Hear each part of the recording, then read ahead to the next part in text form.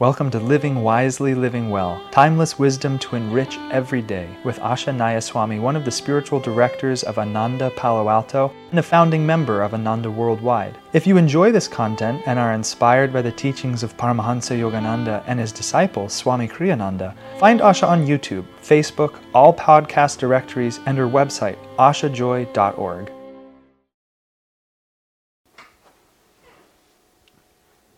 Living Wisely, Living Well, May 21st.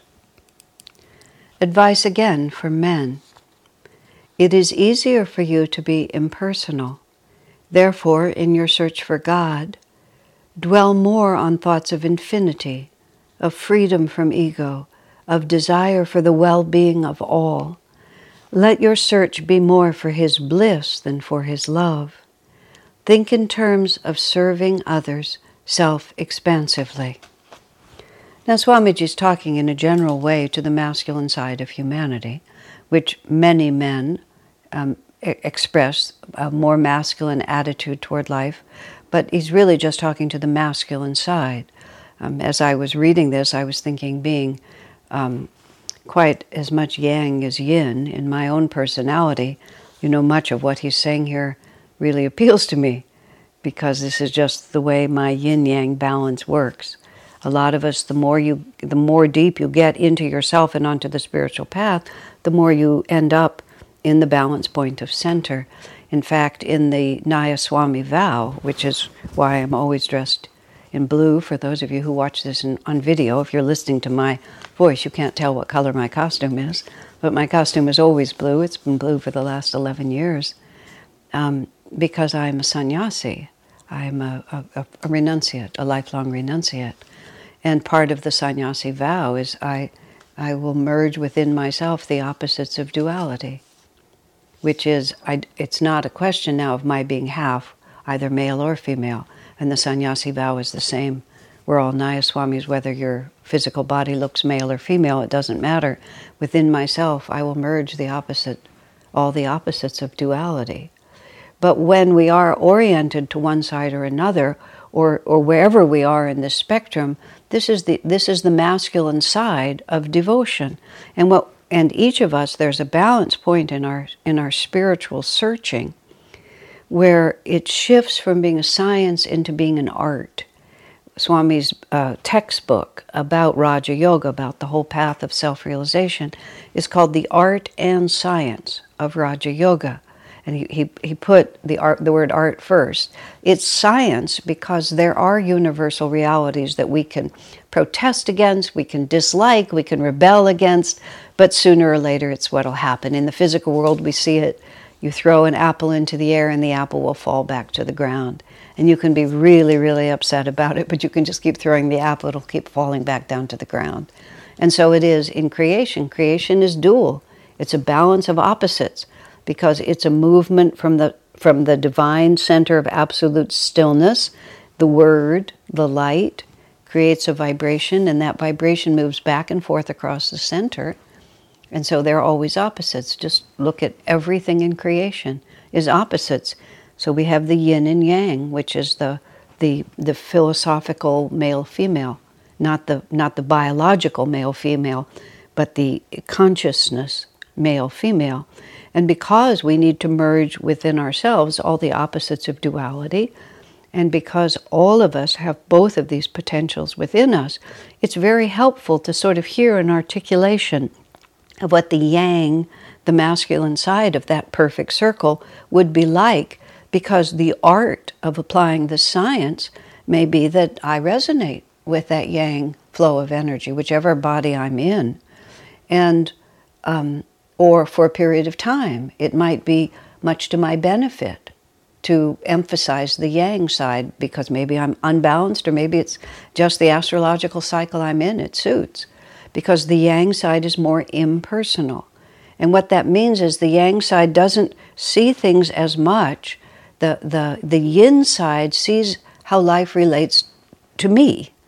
And that's not necessarily self-centered, But the yin side tends to be much more sensitive to everybody's individual realities. You know, the yin can sit in a room and it can sort of see and notice what other people are feeling, where the yang side is just interested in the philosophical direction of the conversation and doesn't notice that this one is feeling insecure and that one is feeling a little shy and these two people over here are flirting with each other, because the yang is just interested in the ideas that are going. And these are both sides work. This is often why, you know, the yin and yang work so well together, because the yin will notice all the little details and the yang will just be on the impersonal flow. Think of it, the moon is yin, the sun is yang. The moon, every 30 days, it goes from dark to sliver to half to full, and then to dark again, to sliver to half to full. It goes on and on every 30 days. It's shifting.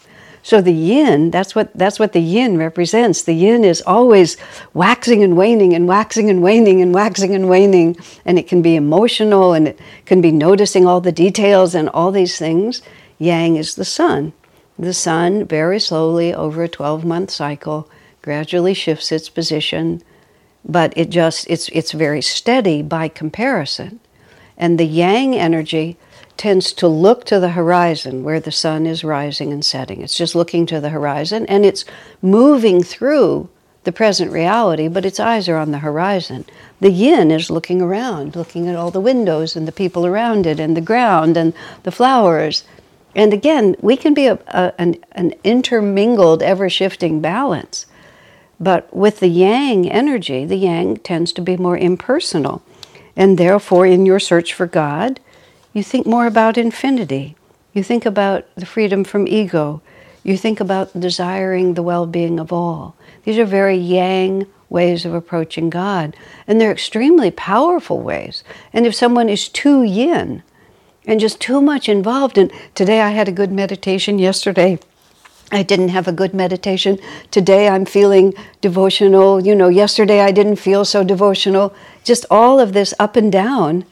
It's the art of the spiritual path is to bring into your life more of the yang energy, be more impersonal, above all about myself, not always watching whether I'm dark or a sliver or a half or a quarter, and now I'm full, but oh, I'm dark, and now I'm a sliver, and now I'm a half and a quarter.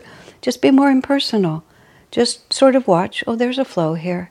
Let me think more about infinity. Let me think more about the long rhythm of just building on this. This is yang energy, is the kind of energy that accomplishes in the world. When a person builds a successful enterprise, they build it day after day after day after day. I've been an entrepreneur in multiple situations with help from other very talented people, but I have an inclination that way. I remember when we were starting our school here in the Palo Alto area. Now it's been almost 30 years ago since we started our elementary school. Our high school is still fledgling. It's only a few years old, but the lower grades are well established. And I remember being with a group of parents. And this was the irony of our beginnings, which is, in order for us to have a school, we had to persuade some parents to send their children to the school. But of course, we didn't have a school until they sent their children to the school. Fortunately, we had an extremely gifted teacher. Her name is Barbara Rabin. And without her, we never would have been able to start the school. We're eternally indebted to her. And she was so magnetic that when she would meet the children really wanted to go to school with teacher Barbara. It was just so attractive to them, and that kind of got us over the hump. But I remember, because I had been part of Ananda already by then for almost 20 years, and I had watched Ananda grow from nothing into something. So I was accustomed to there being nothing and then there being something just by perseverance. So I remember sitting in a room with a group of parents, and there was a certain je ne sais quoi about their energy, just something about their energy, and finally it occurred to me. I said, oh, I see what the problem is. We're trying to get you to send your children to a school that doesn't exist. And that I can see is naturally disconcerting for you. And then I just sort of said, and I pointed to the center of the rug, because we were sitting in the living room, a carpeted room. And I said, you look at the center of the room and all you see is bare rug. I see a school. Because I know, I've done this before. I've been in the room with the bare rug, and I know that if we persevere, we will have a school, which in fact we did. But that's sort of the impersonal yang energy, that it's not there yet, but it will be. Where the yin energy says, oh, where are we going to be? What are we going to do? How are we going to make this happen? And the yang energy just looks to the horizon and just moves right through that period of time, and then gradually a school, a business, a community, whatever it is just built up all around us. And that's thinking more about infinity. That's thinking more about the long rhythm here. That's thinking less about where do I fit in. This is where we become impersonal about ourselves. Less where do I fit in, and we just think about how can I be helpful. Of course, women are just as capable of thinking like that, but yin energy balanced with the longer, more patient, longer rhythms of yang energy. And again, men and women can vary in their ability to manifest it. It's yang that we're looking for, and Swami's advising us. He also advises us here that the impersonal side will be more inspired by the idea of joy than necessarily by the ideal of love. It's a very interesting question, because someone asked me once, there are 8 manifestations of God: love, peace, calmness, joy, power, energy, power, which is energy, light, sound, and I forgot one, but wisdom, that's what it is. And someone asked me once, of those 8 manifestations, which are your favorites?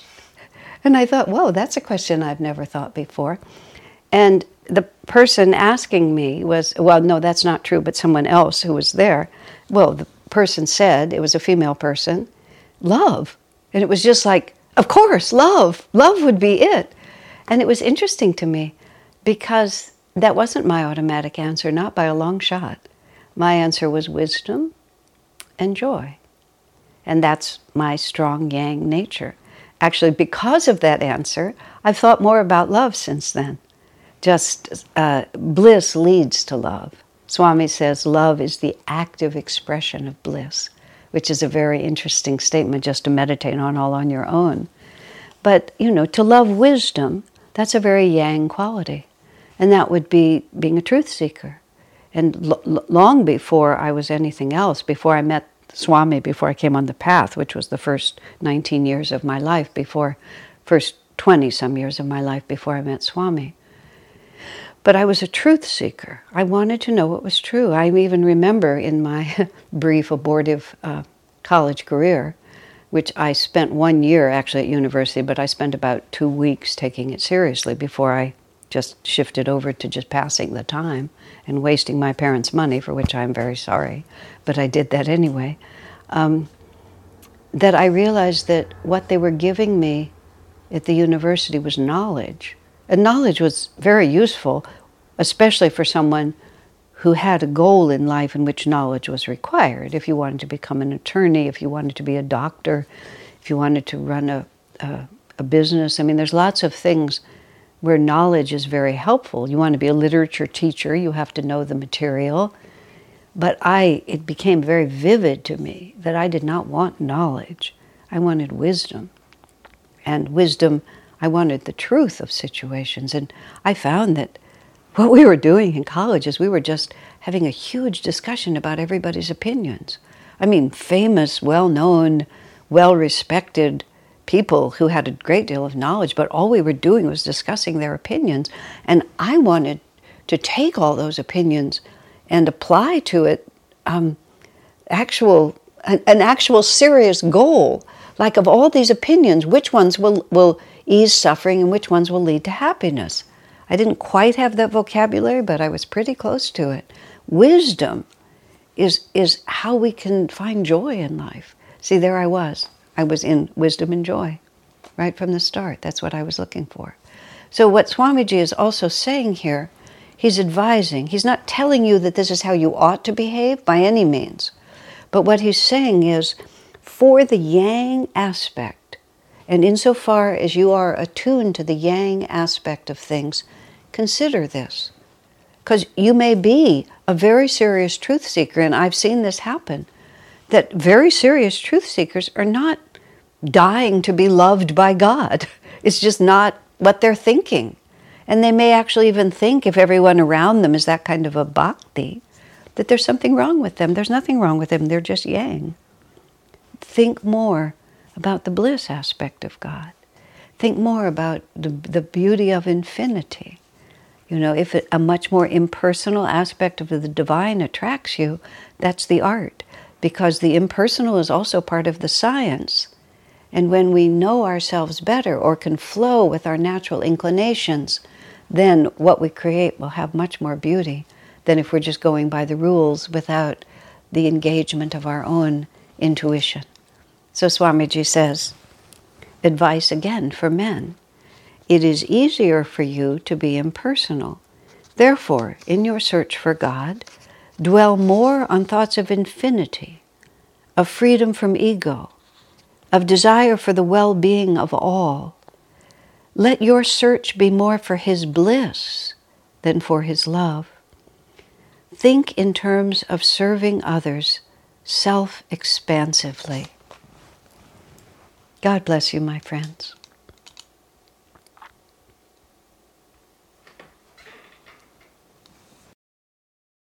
Our work is made possible by inspired listeners, so if you feel to support Asha, you can make a one-time donation, or for unique members-only content, subscribe through Patreon. Blessings and thank you.